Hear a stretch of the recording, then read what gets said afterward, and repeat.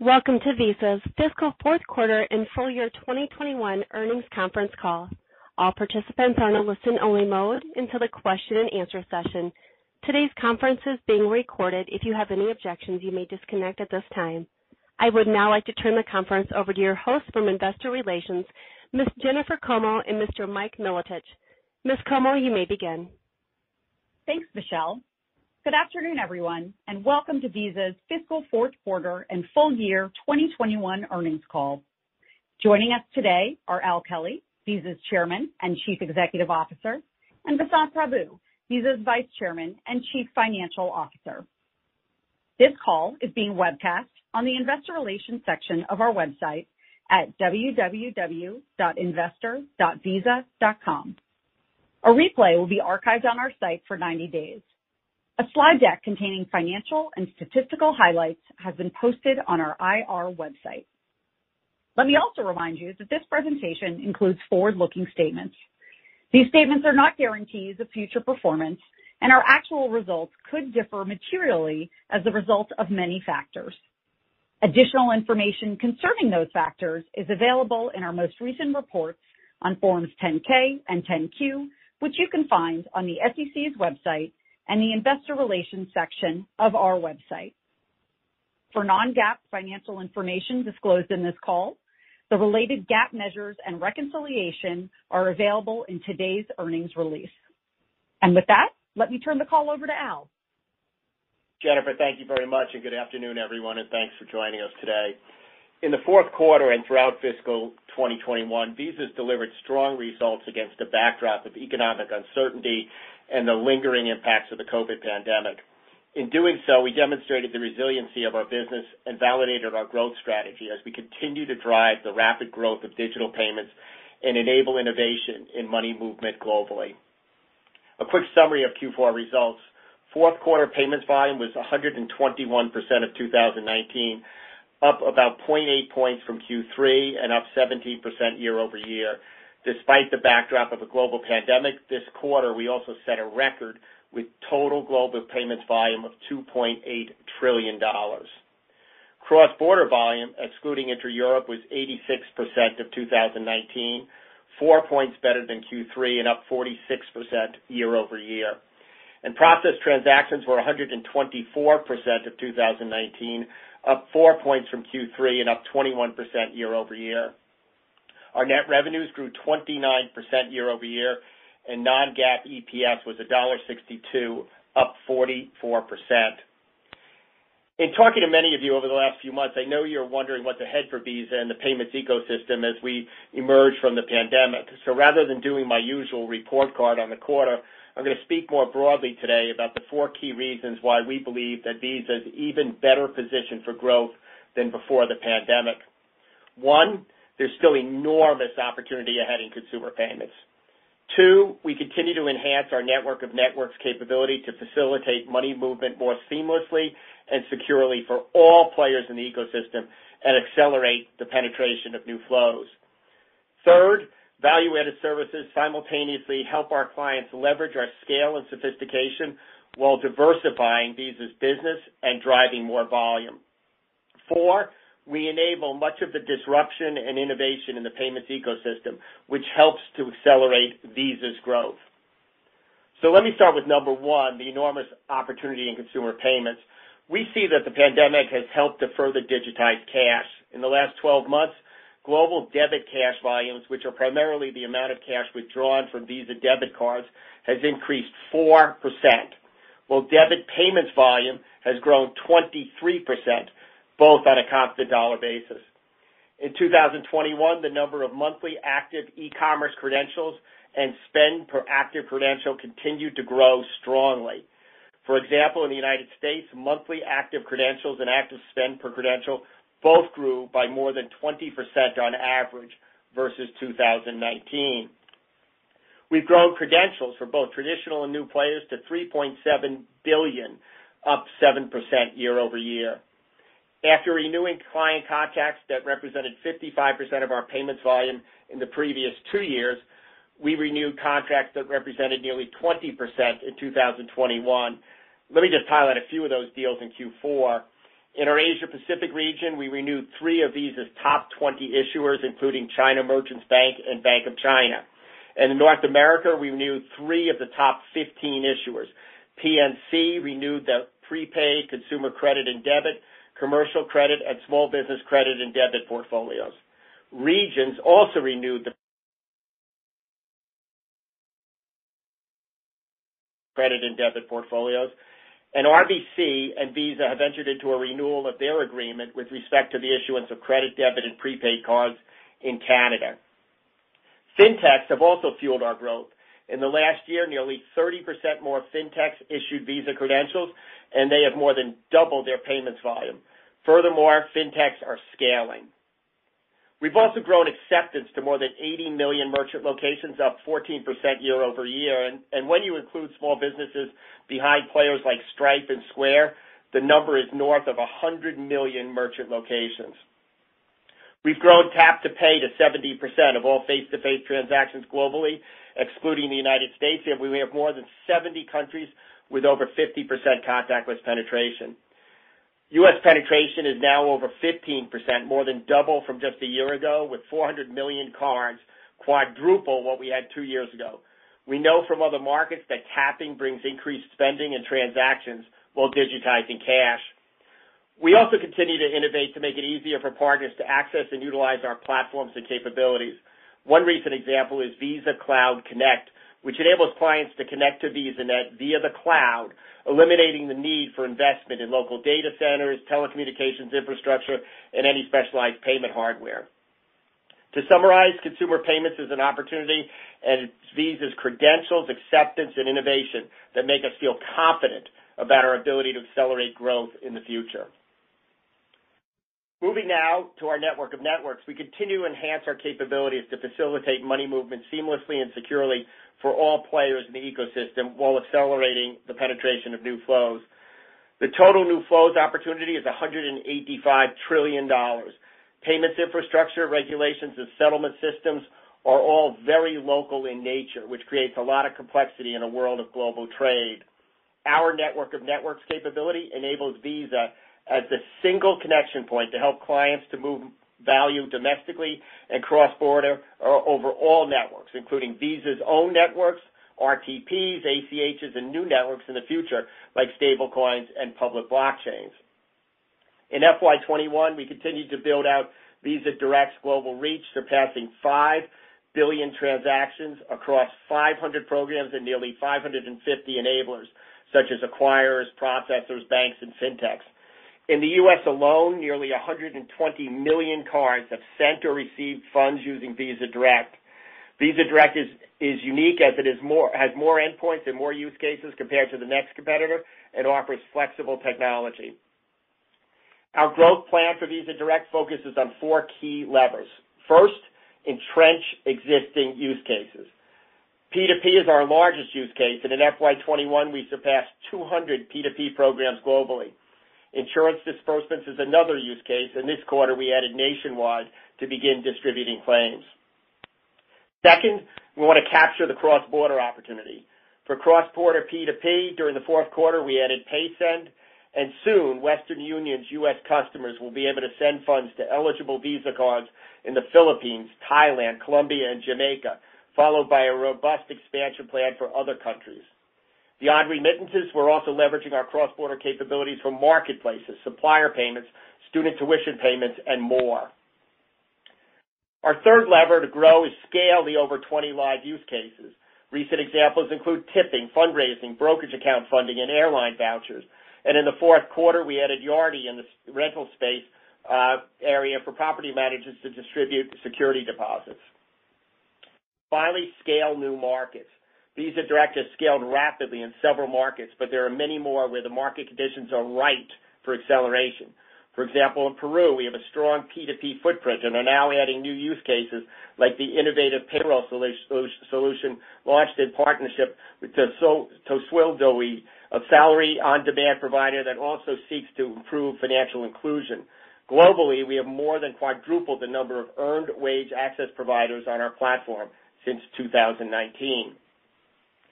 In short, we are just scratching the surface on Visa Direct and expect to drive rapid growth in the years ahead, to capture the $65 trillion market opportunity.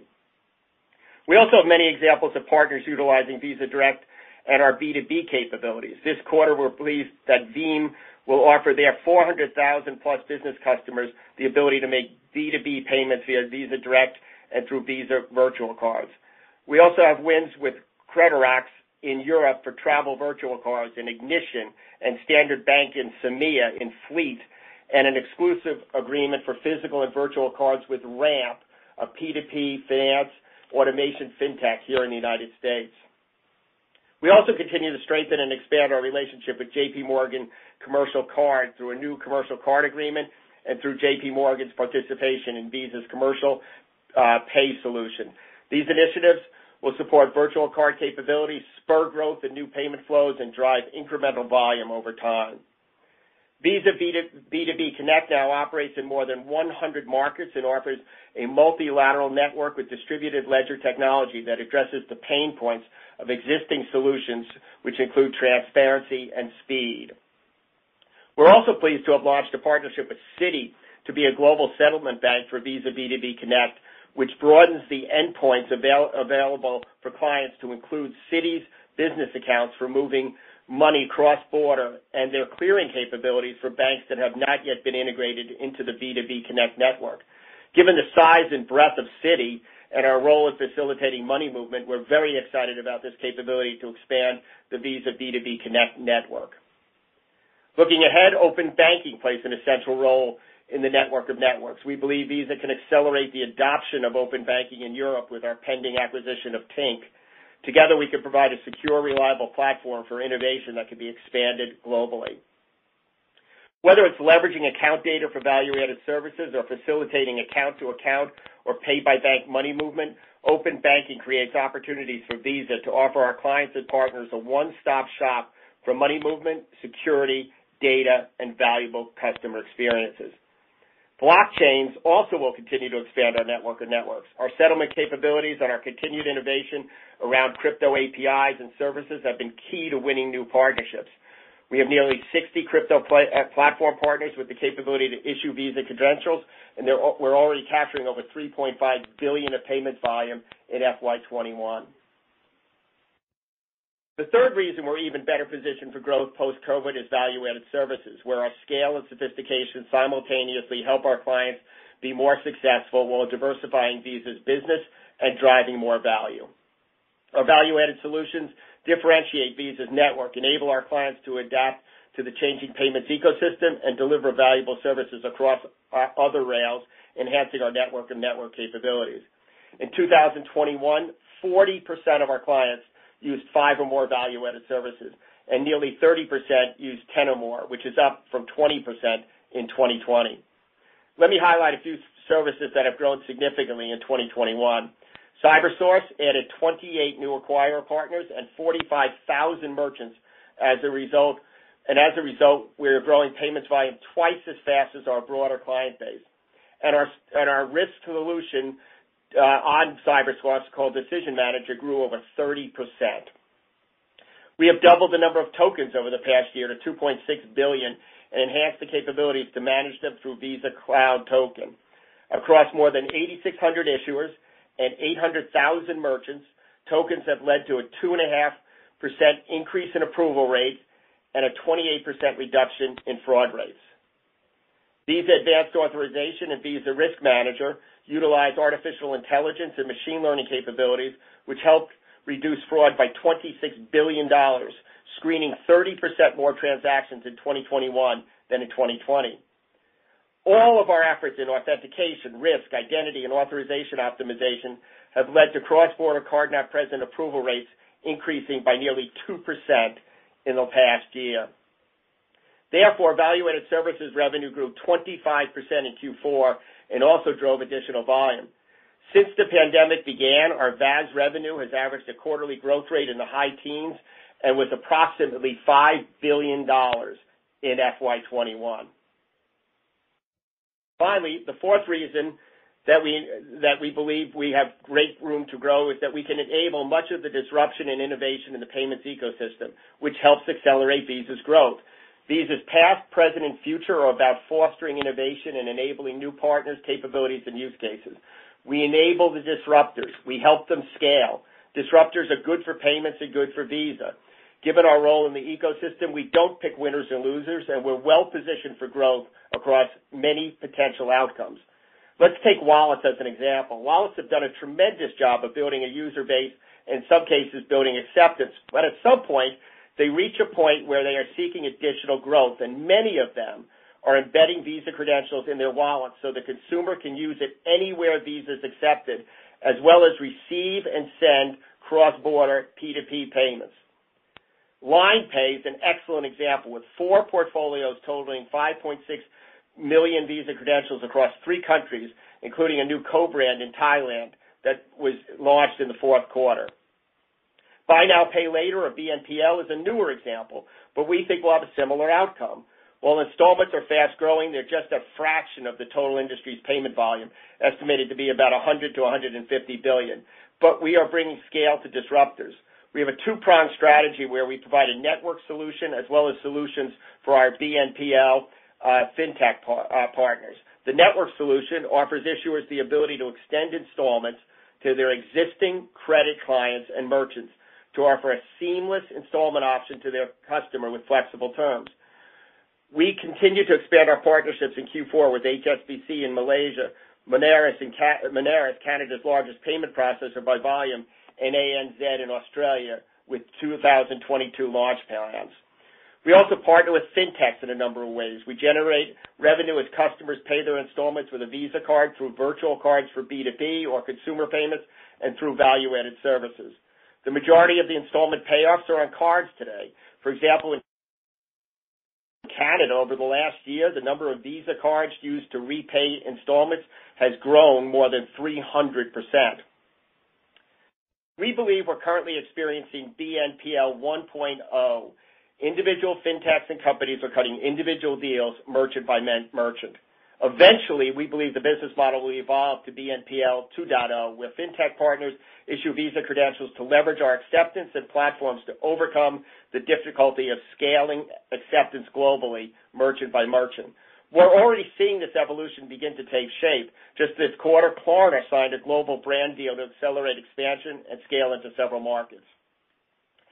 So to close, Visa is better positioned than before the pandemic to capture the opportunity ahead, supported by the strong growth in consumer payments, the scale of our platforms, network and capabilities, and new flows and value-added services becoming a greater portion of our revenue.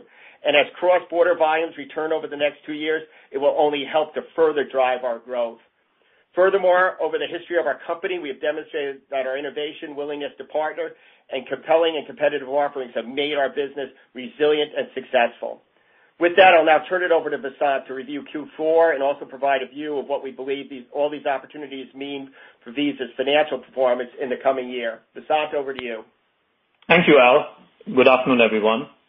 Fiscal year 2021 was certainly a year of 2 very different halves. In the first half, net revenues declined 4% and non-GAAP EPS was down 2% as we lapped a pre-COVID first half of 2020. In the second half, the recovery was well underway and we were lapping some of the worst 2020 COVID impacts. As a result, net revenue grew 28% and non-GAAP EPS was up 43%. Fiscal fourth quarter results were better than we expected, with net revenues up 29%, driven by strong U.S. domestic trends, robust value-added services growth, and higher cross-border volumes from a faster than anticipated recovery in travel. Had we recognized service revenues on current quarter's payment volumes, net revenue growth would have been approximately 22%. GAAP EPS grew 70%, including equity investment gains and a one-time non-cash tax expense last year. Non-GAAP EPS rose 44%, helped by a lower tax rate. Exchange rate shifts increased both net revenue and EPS growth by approximately half a point. In constant dollars, global payments volume was up 17%, led by continued strength in debit as well as improving credit spending. Compared to the fourth quarter of 2019, global payments volume was 21% higher, a 0.8 percentage point acceleration from Q3, with debit slowing 1 point and credit improving by 3 points versus Q3. Excluding China, total payments volume growth was 18%, or 26% higher than 2019, and a 1-point acceleration from the third quarter. Chinese domestic volumes continue to be impacted by dual-branded card conversions, which have minimal revenue impact. U.S. payments volume was up 30% over 2019, consistent with the third quarter. Credit improved 3 points to 17% above 19, helped by consumer, small business, and commercial spending. Debit slowed 4 points, but remained very strong at 44% above 2019, without much benefit from economic impact payments. Card present spend improved 3 points to 15% above 2019, its highest level yet in the pandemic, driven by higher fuel and restaurant spending. Card not present volume, excluding travel, slowed 6 points to 53% over 2019, as some food and drug spending shifted back to card present, and retail spend was not as strong without the benefit of stimulus payments. International constant dollar payments volume improved 3 points from Q3, up 15% over 2019 levels. A few regional highlights. Latin America was up 58% from 2019, accelerated 10 points from the third quarter, with robust performance across the region, fueled by cash digitization and client wins. Our CEMEA region remained strong, up 48% from 2019 levels, consistent with Q3, also fueled by cash digitization and client wins. Europe was up 20% from 2019, improving 3 points from Q3, due mostly to strong performance across continental Europe. Asia Pacific remains our weakest region, up 5% from 2019 and consistent with Q3 excluding China. Many countries instituted restrictions in the quarter, including Australia, New Zealand, Japan, and Singapore, but all have started to recover in the past few weeks. India payments volume has fully recovered from the severe COVID outbreak in Q3. Global processed transactions were 24% over 2019, improving 4 points from the third quarter as transactions improved faster than volume. Tap-to-pay penetration increased in many markets, and ticket sizes started to return to normal in the U.S. Visa Direct transactions grew 35%, down from the 50s in the previous 3 quarters. This quarter, we lapped a very strong Q4 of fiscal year 20 when Visa Direct hit 1 billion transactions for the first time. Stimulus payments have ended, and we are lapping the COVID-related spike in P2P, which is moderating U.S. growth rates. Meanwhile, the international business is ramping nicely, as well as growth from use cases such as cross-border remittances, earned wage access, and marketplace payouts. The cross-border volume recovery continued as more countries opened their borders, while e-commerce spending, excluding travel, remained strong.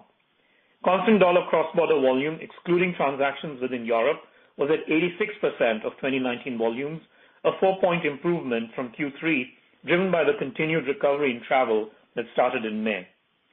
Cross-border card not present volume, excluding travel, continued to be very strong at 43% above 2019, declining 13 points from the third quarter, but consistent with Q2.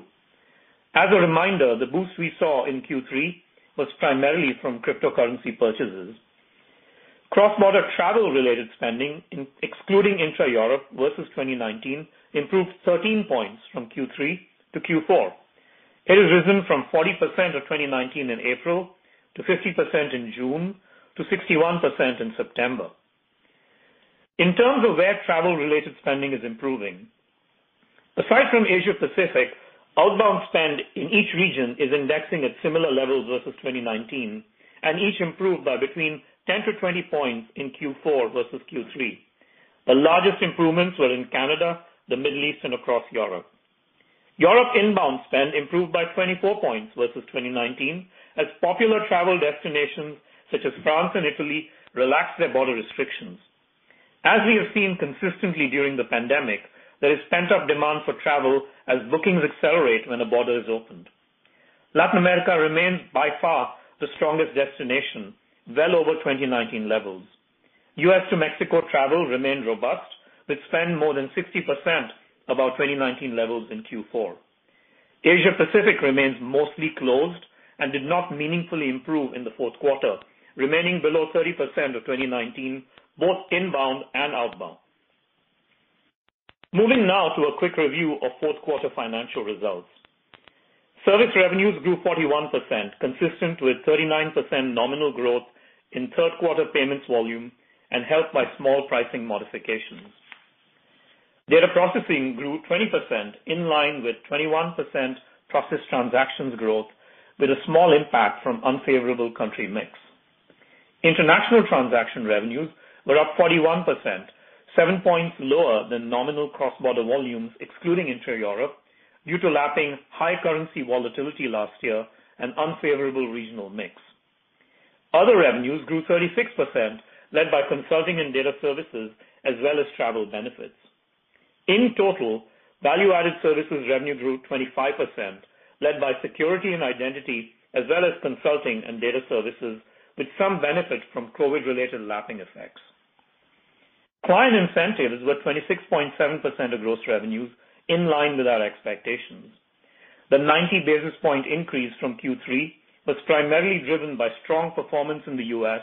and Latin America and fewer adjustments for underperformance in certain geographies, partially offset by improving cross-border volumes. Operating expenses grew 15%, in line with our expectations.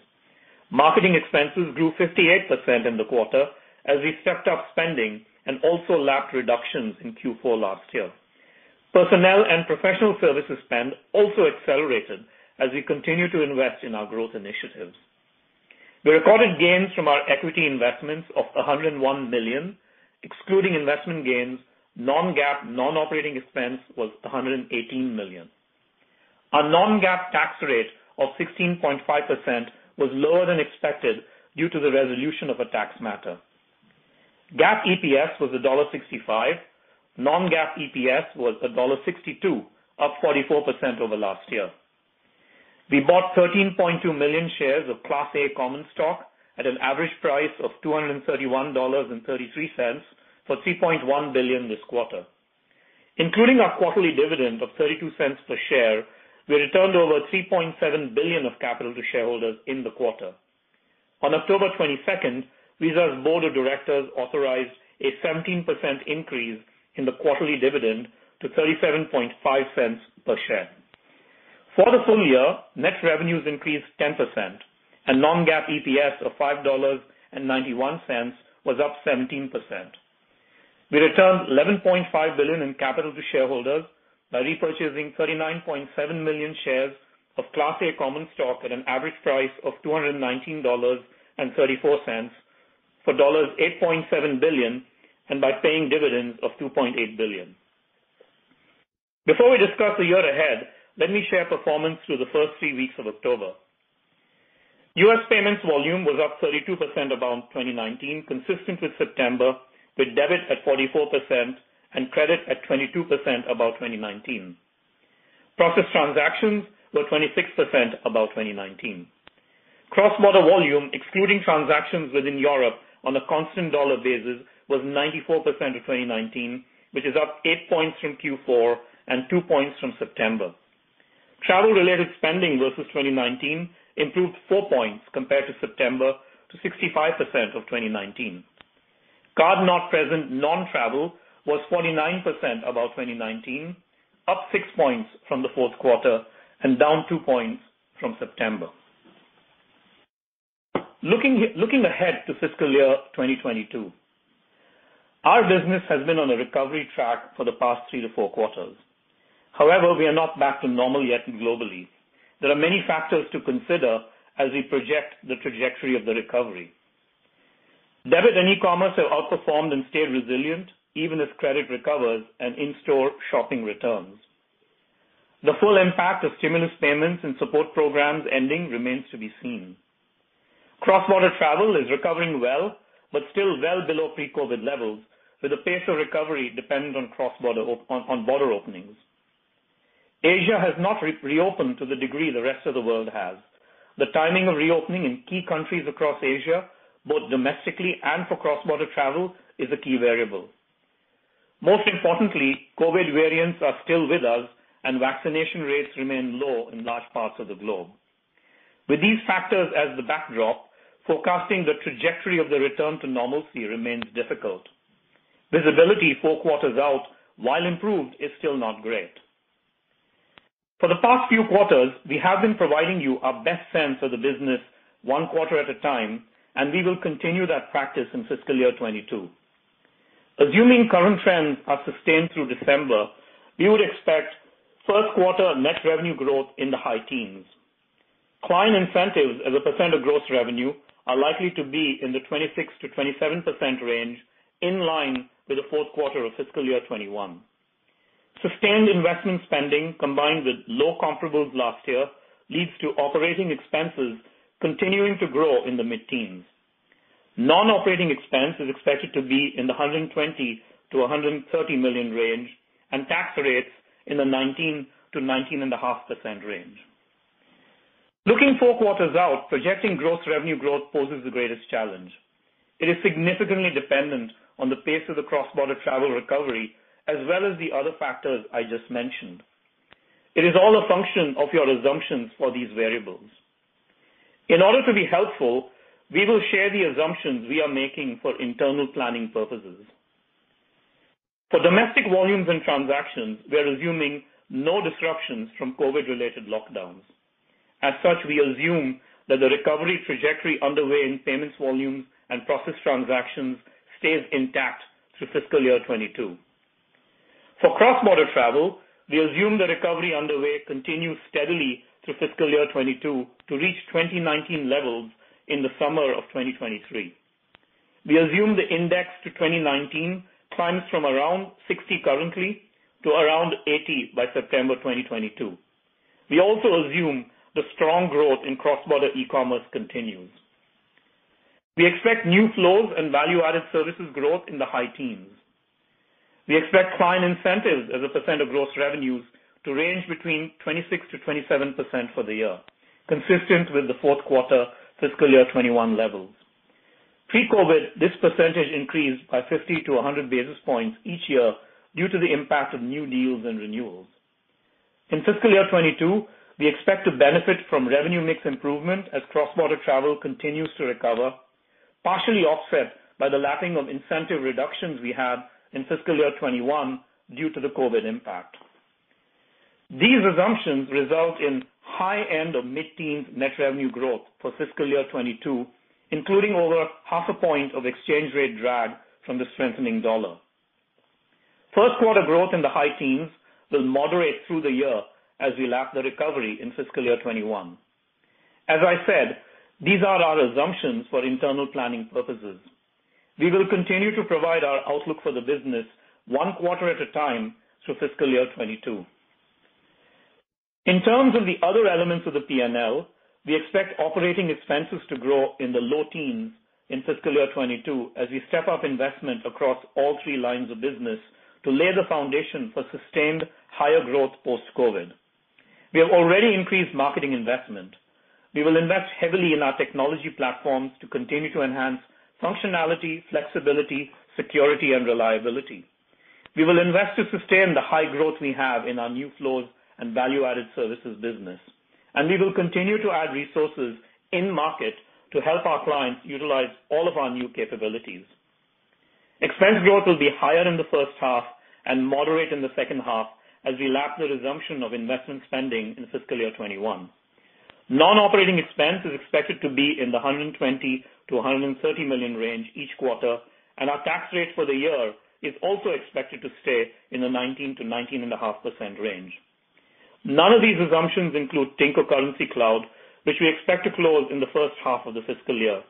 They will not be material to fiscal year 22 revenue or non-GAAP EPS. Visa remains a network of choice for innovators in money movement.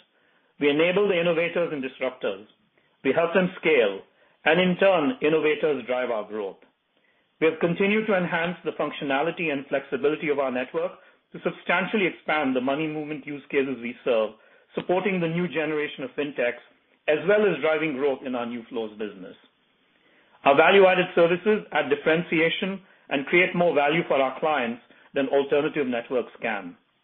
Our network of network strategy substantially increases our nodes, which we believe can create more value for all network participants than any closed loop or geographically limited network. As we said at our Investor Day, we have a 10x growth opportunity ahead of us, and we are well positioned to capture it. We ended fiscal year 21 with good momentum, a high-growth, resilient debit and e-commerce business, recovering credit and cross-border travel, and new flows and value-added services are newer growth engines driving further acceleration. With that, I'll hand it over to Mike for Q&A. Thank you, Vasant. We're ready to take questions, Michelle. Thank you. If you would like to ask a question, please press star one and clearly record your name. You will be announced prior to asking your question. To ensure all questioners are heard, we ask that you please limit yourself to one question. Once again, to ask a question, please press star one. To withdraw your question, press star two. Lisa Ellis from MoffettNathanson, you may go ahead. Hey, good afternoon. Thanks for taking my question. Al, I wanted to follow up on number 2 on your list that was related to Visa's network of networks.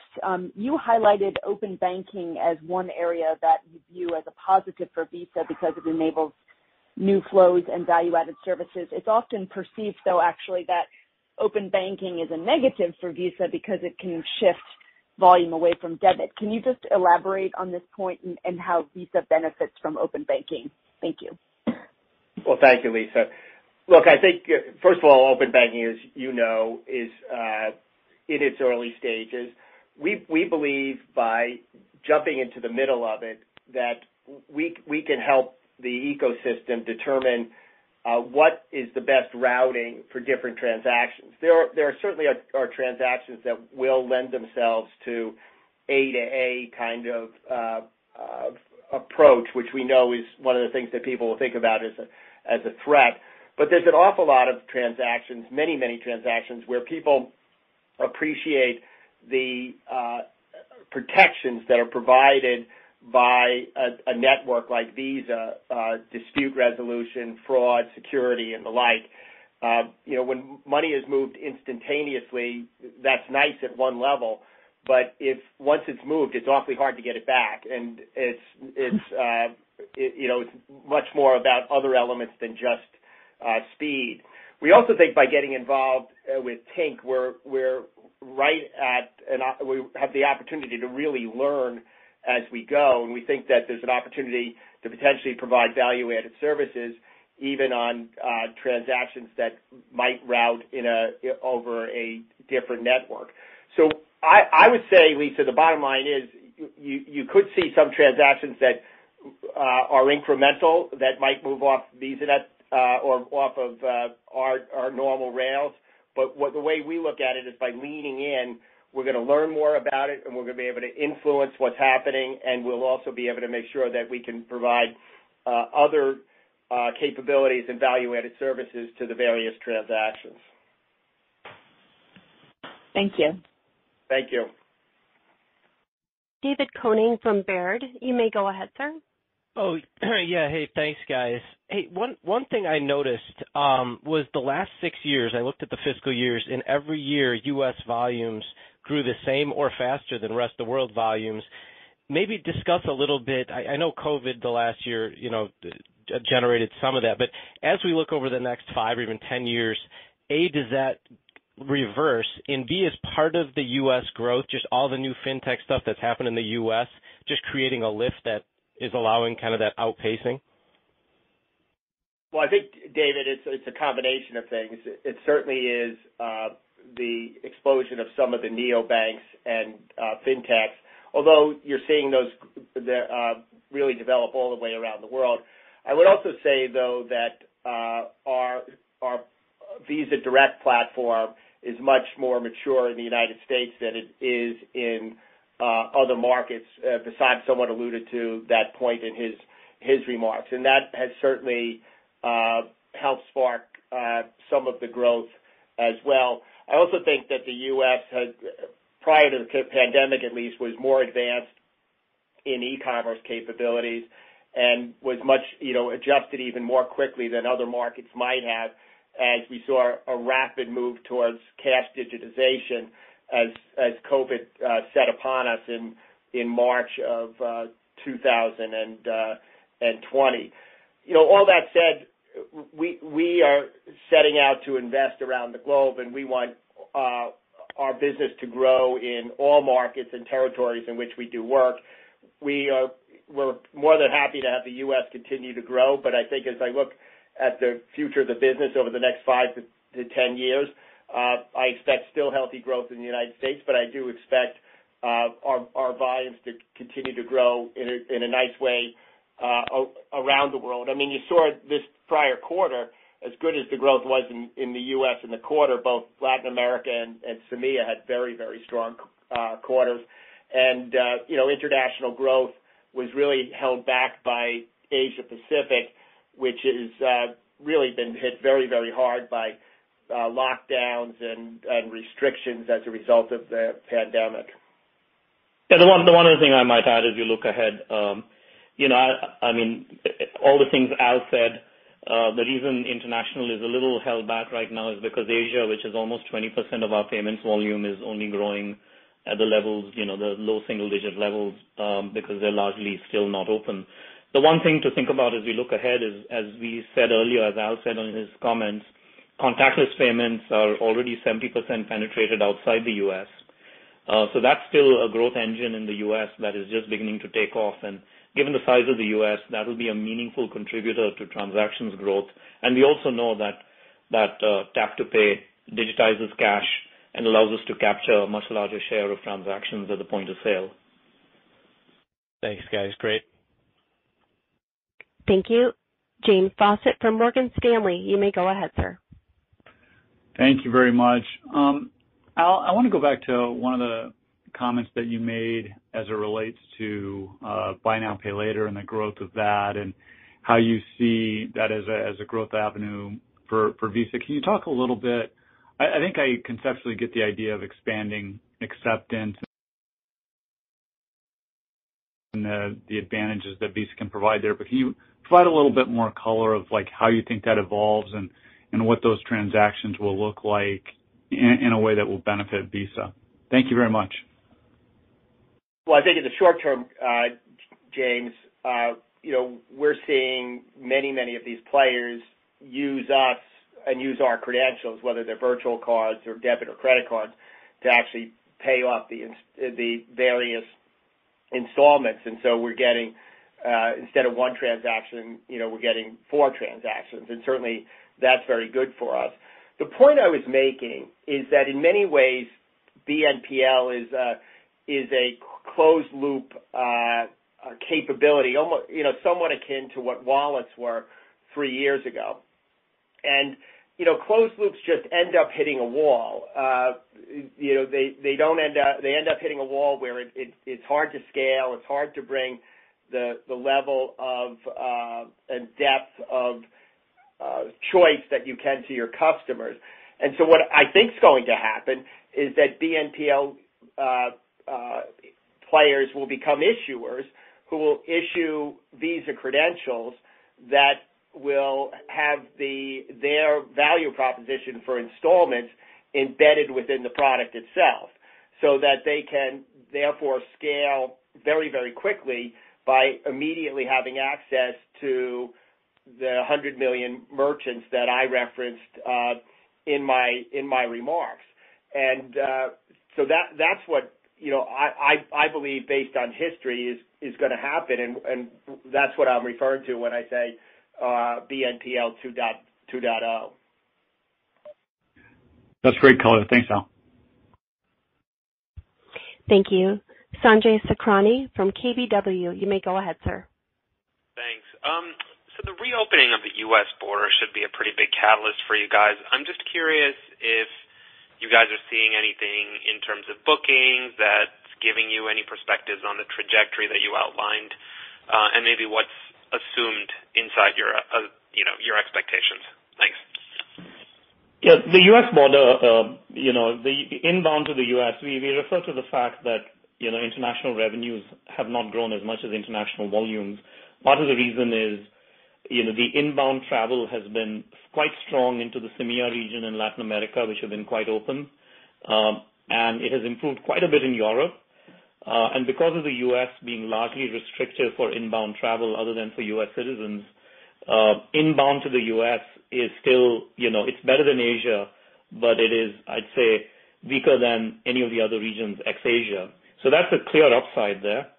It is a higher yielding corridor, and so clearly there will be benefit there as the travel from Canada, travel from Europe is permitted. In general, it's hard to predict the mix. It is incorporated in our views of how cross-border is going to improve cross-border travel. For it to go from what we said to the levels we're assuming at the end of fiscal year 22, you would have to assume improvement in inbound to the U.S., and that's all part of the equation.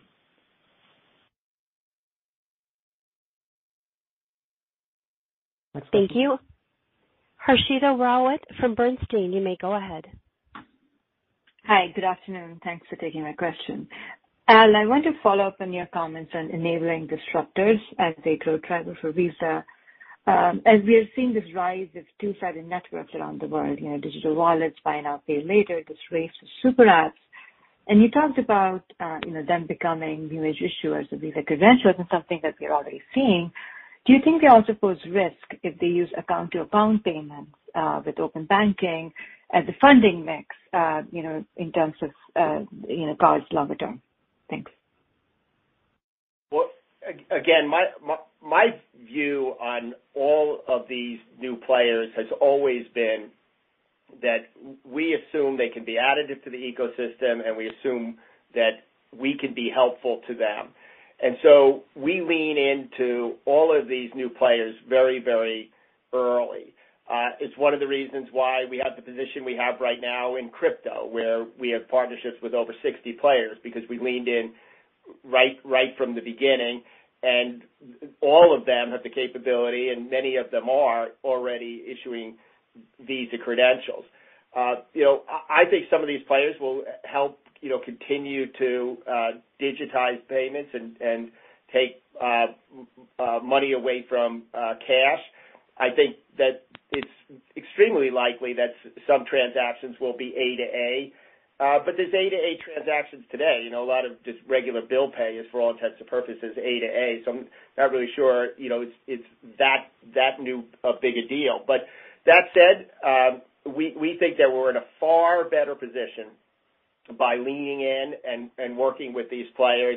And if we don't actually have the transaction on our network, or we're out of the processing of the transaction overall, there's still the possibility of providing other capabilities from our toolbox of solutions in value-added services to bring to the party. So how it's all going to play out, we'll have to see. But I'm optimistic that the position that we're taking, which is to lean into all of this, is going to put us in the best place to be successful. Yeah, and our approach, our network of network strategy is fundamentally to go to people with solutions that can meet all their money movement needs. And we've told you about how we do it with a variety of players, whether it's, cross-border remittance providers. We allow them to do, account to account, account to card, card to account, any which way they can. We make it easy for them with one connection to get their money wherever it needs to go. In effect, we get your money from point A to point B. The entire journey may not be on our rails. Maybe parts of the journey are on some other rails, but we can get it there. And we provide all the things you expect from Visa, which is the trust our brand brings, the reliability, the flexibility, the security, the dispute resolution, and all those capabilities. So fundamentally, it's all about providing solutions, and not just about rails.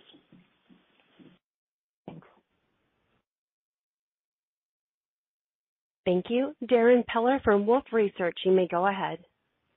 Hey, thanks, guys. It's kind of a two-sided question, but first is on the medium to long term. When we look at debit being stronger, understanding obviously an acceleration in e-com, and just the other structural positives we've seen with cross-border 94% of 19, even with travel at only 65, service is strong. I'd just be curious if you can touch on what you see structurally sustainable about these higher than probably what you'd expect pre-pandemic trends sustaining versus not. And then when you think about your 22 qualitative look, What would you say were the areas you tried to build in the most conservatism into the outlook in terms of macro assumptions? Yeah, I'll take your first question first. So in terms of the structural changes that have happened that are sustainable, the cash digitization engine is clearly extremely healthy, and that is a big driver of debit because debit is the first gateway to digital payments that consumers use. And we've seen that debit has sustained its growth almost globally, even as we've seen card present come back and reopening happen and stimulus payments go away. There's been quite a bit of resilience to debit strength, helped by Visa Direct too. So all indications are that the cash digitization engine, especially in emerging markets, has really taken off because habits are being formed and people have gotten used to using digital forms of payment.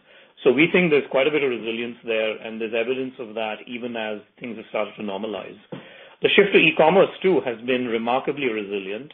We've seen, if you see the charts we send out with our press release, you can see card present has a pretty decent recovery in the past few quarters. And if you look at how well e-commerce has held up, card not present has held up. Again, there's been quite a bit of resilience there. Many new categories people have gotten used to doing, using e-commerce. And the biggest thing is cross-border e-commerce. Cross-border e-commerce has been extremely resilient. If you look at it, it's indexing in the 140s. We saw a spike last quarter because of cryptocurrencies, but it's back into the 140s as it was in the second quarter, which is very hefty growth compared to its prior, growth rate. And it has held up even as cross-border travel is coming back and even as card-present spending is coming back. So those two structural changes have shown quite a bit of resilience. Once you look past those, our value-added services have held up extremely well through the pandemic. If you look at the average growth in our value-added services over the past 6 to 8 quarters when we had the pandemic, it's been in the high teens. And our new flows businesses have been extremely high growth too. We're expecting high teens next year. So those two newer growth engines have shown quite a bit of resilience all the way through the pandemic, and that, clearly lays a great foundation for the future as they become a larger and larger part of our business. If they're growing faster than our core consumer payments business, so that's a structurally higher growth rate because they're a larger part of our mix. Thank you. Bryan Keane from Deutsche Bank. You may go ahead, sir. Hi, good afternoon. Al, some of your peers have decided to buy the ACH rails, and Visa has decided not to take that strategy and rely more on Visa Direct. So I was just hoping you could give us your latest thoughts on not needing to own the ACH rails and how it stacks up competitively versus what you guys have on Visa Direct. Well, whether it's, whether it's ACH or RTP rails, they're as available to us as they are to anybody else. And we don't believe that we have to operate them in order to be successful in our network of network strategies. We think there's other places to spend our time and our money. And our core to what our view is that we want to be the traffic cop and facilitator and enabler, so that a sender can provide us the funds and tell us where the destination is around the world, and through Visa Direct or B2B Connect, and utilizing for the first or last mile an ACH network or an RTP network, gives us a great capability to reach what we believe is an unprecedented level of endpoints around the world that we think is very, very much a differentiator. And, Visa Direct, beyond its reach, because we're using our VisaNet platform, offers incredible operating scale. It allows us to leverage our value-added services that operate on VisaNet. So, and we've had great success in commercializing the capabilities through the various use cases that I referred to in my remarks. So we think the place to invest is in the capabilities to move funds seamlessly with great transparency and good economics, and continuing to invest there is where we think is the smart thing to do. Yeah, I might just try to perhaps clear up what may be a misconception in the question you asked. Most ACH rails are owned by bank consortiums or central banks around the world. You might be referring to, if I think it's a competitor you're referring to, that's the RTP rails you're talking about, and they don't own the rails. The RTP rails are typically always owned by bank consortiums or central banks. They are in the business of building the rails and then handing them over, and then in some cases operating the rails, which, by the way, are, as Al said, open to everybody to use at regulated rates. So the competitor you're referring to does not own RTP rails, to the best of my knowledge, anywhere. They have, in some cases, the opportunity to operate them in return for building them. In some cases, they just build them and move on. And they're not proprietary rails. They're open to everybody, including us. And we looked at it hard, and we concluded that the business of building these rails is not an attractive business, and the business of using these rails and the business of adding value-added capabilities and intelligence to these rails is a good business, and that's the business that we choose to be in. Got it. Thanks for the clarifications. Thank you. Trevor Williams from Jefferies, you may go ahead, sir. Hey, good afternoon. Thanks for taking the question. I wanted to ask on yields in data processing. I know there are a few moving pieces in there, but was a little surprised this quarter, at least, to see those tick down by a few percent from the September quarter, despite the improvement in cross-border. So I think it'd be helpful just to get a sense of what the main variables were there. I think from Vasant's comments, it sounds like there was just some country mix, but as we look to 4Q and 22, just with the expectation that travel keeps working back towards the 2019 level like you guys have embedded, how much can that yield line benefit next year, and if there's any pricing that we should be thinking about rolling on next year with that? Thanks. Yeah, I'm not sure there was any yield impact. If you just look at, first of all, on the data processing line, both volumes and revenues are, there's no lag, right? So the revenue should move in line with volumes in the quarter. And it did this quarter. I believe it was 20 and 21% or something, volumes and net revenues. So they moved in line. So there really wasn't really any change in yield. Now, clearly, the cross-border business is, relatively speaking, still recovering and below where it was, and therefore the yields have been impacted by the mix shifting away from cross-border, and the mix improving is clearly helping the yields. But from one quarter to another, the yields were relatively stable. There was nothing unusual going on there. I'm sure after the call, if there's any confusion, Mike and Jennifer could clear it up. But my short answer would be the yields were just fine, and there was nothing unusual there. Okay, thanks. Thank you. Tien-Tsin Huang from J.P. Morgan, you may go ahead, sir.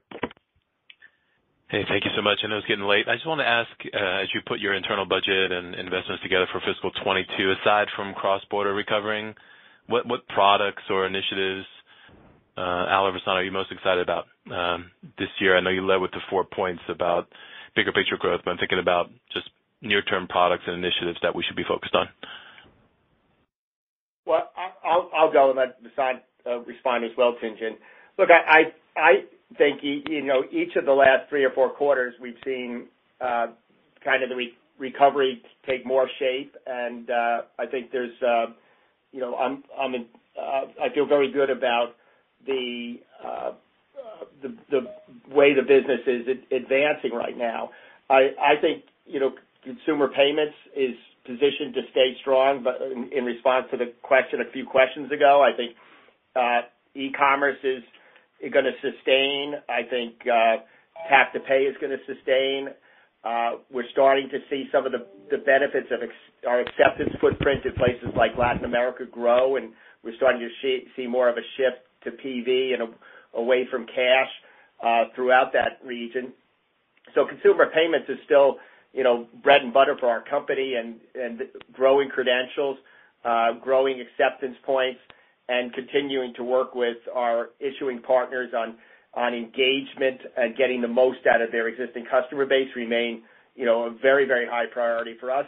And I think we've gotten really good traction on our two other revenue streams in new flows and value-added services. And we've got a new flows value Visa Direct we've talked a bunch about and feel very good about that. And I think as the world starts to see people return to the office and travel start to return, I think that's going to help the B2B space. And I think a lot of what I commented on in terms of wins and advances in value-added services in fiscal 21 will continue into fiscal 22.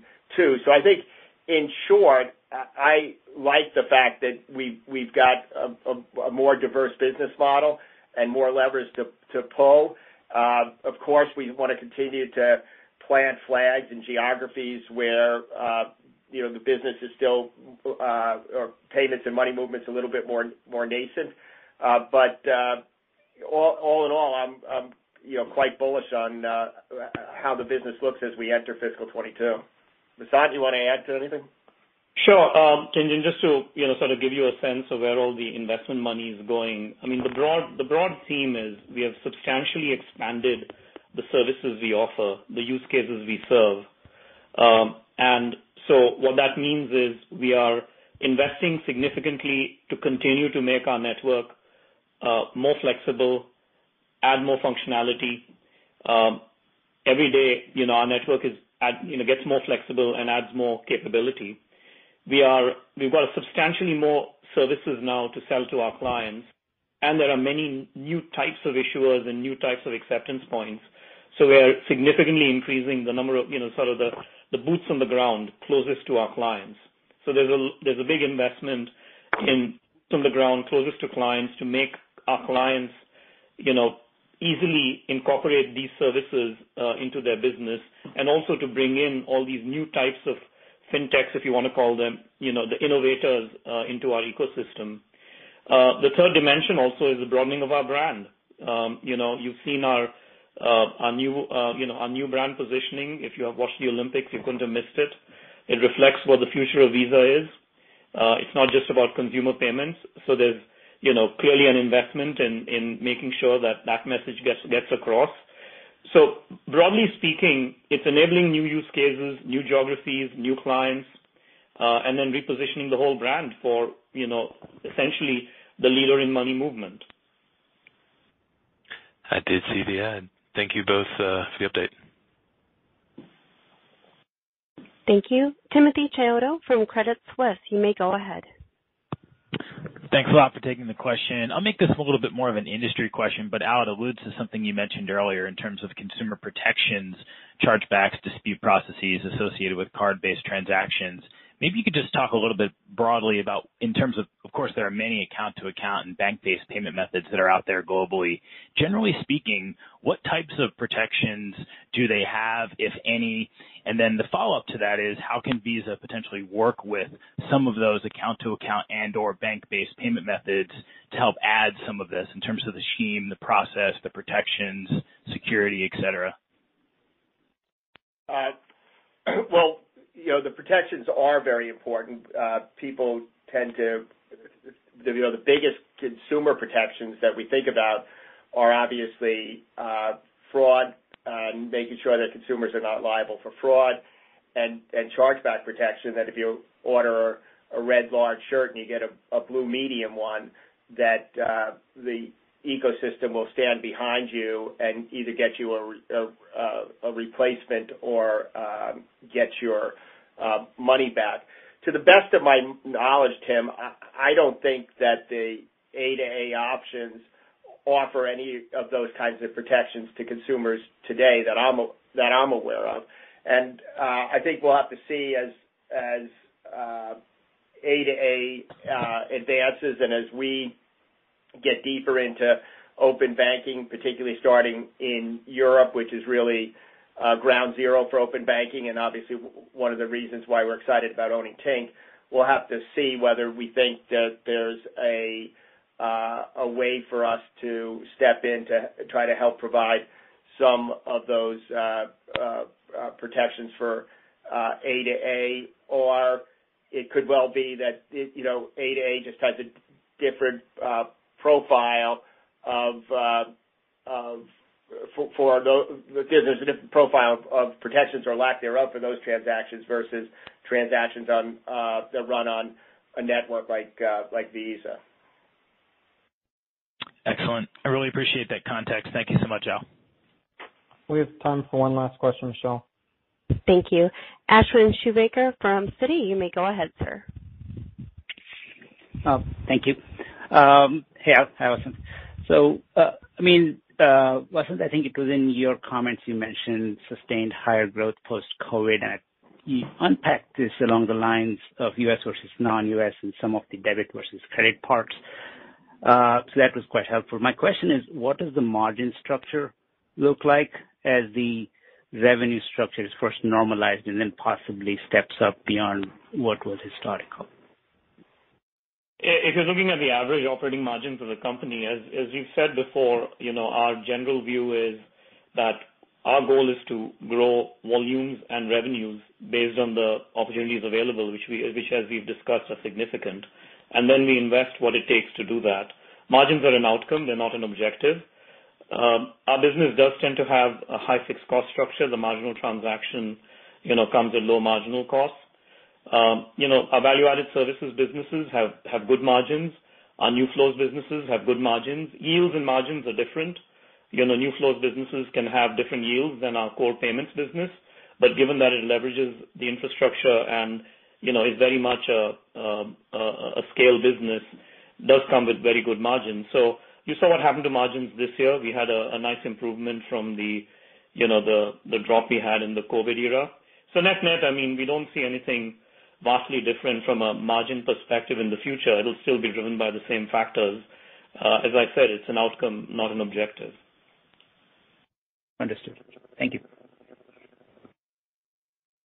Well, thank you everyone for joining us today. If you have additional questions, feel free to reach out to myself or Jennifer, and we're happy to help you. And thanks again, and have a great evening. Thank you. This concludes today's conference. You may disconnect at this time.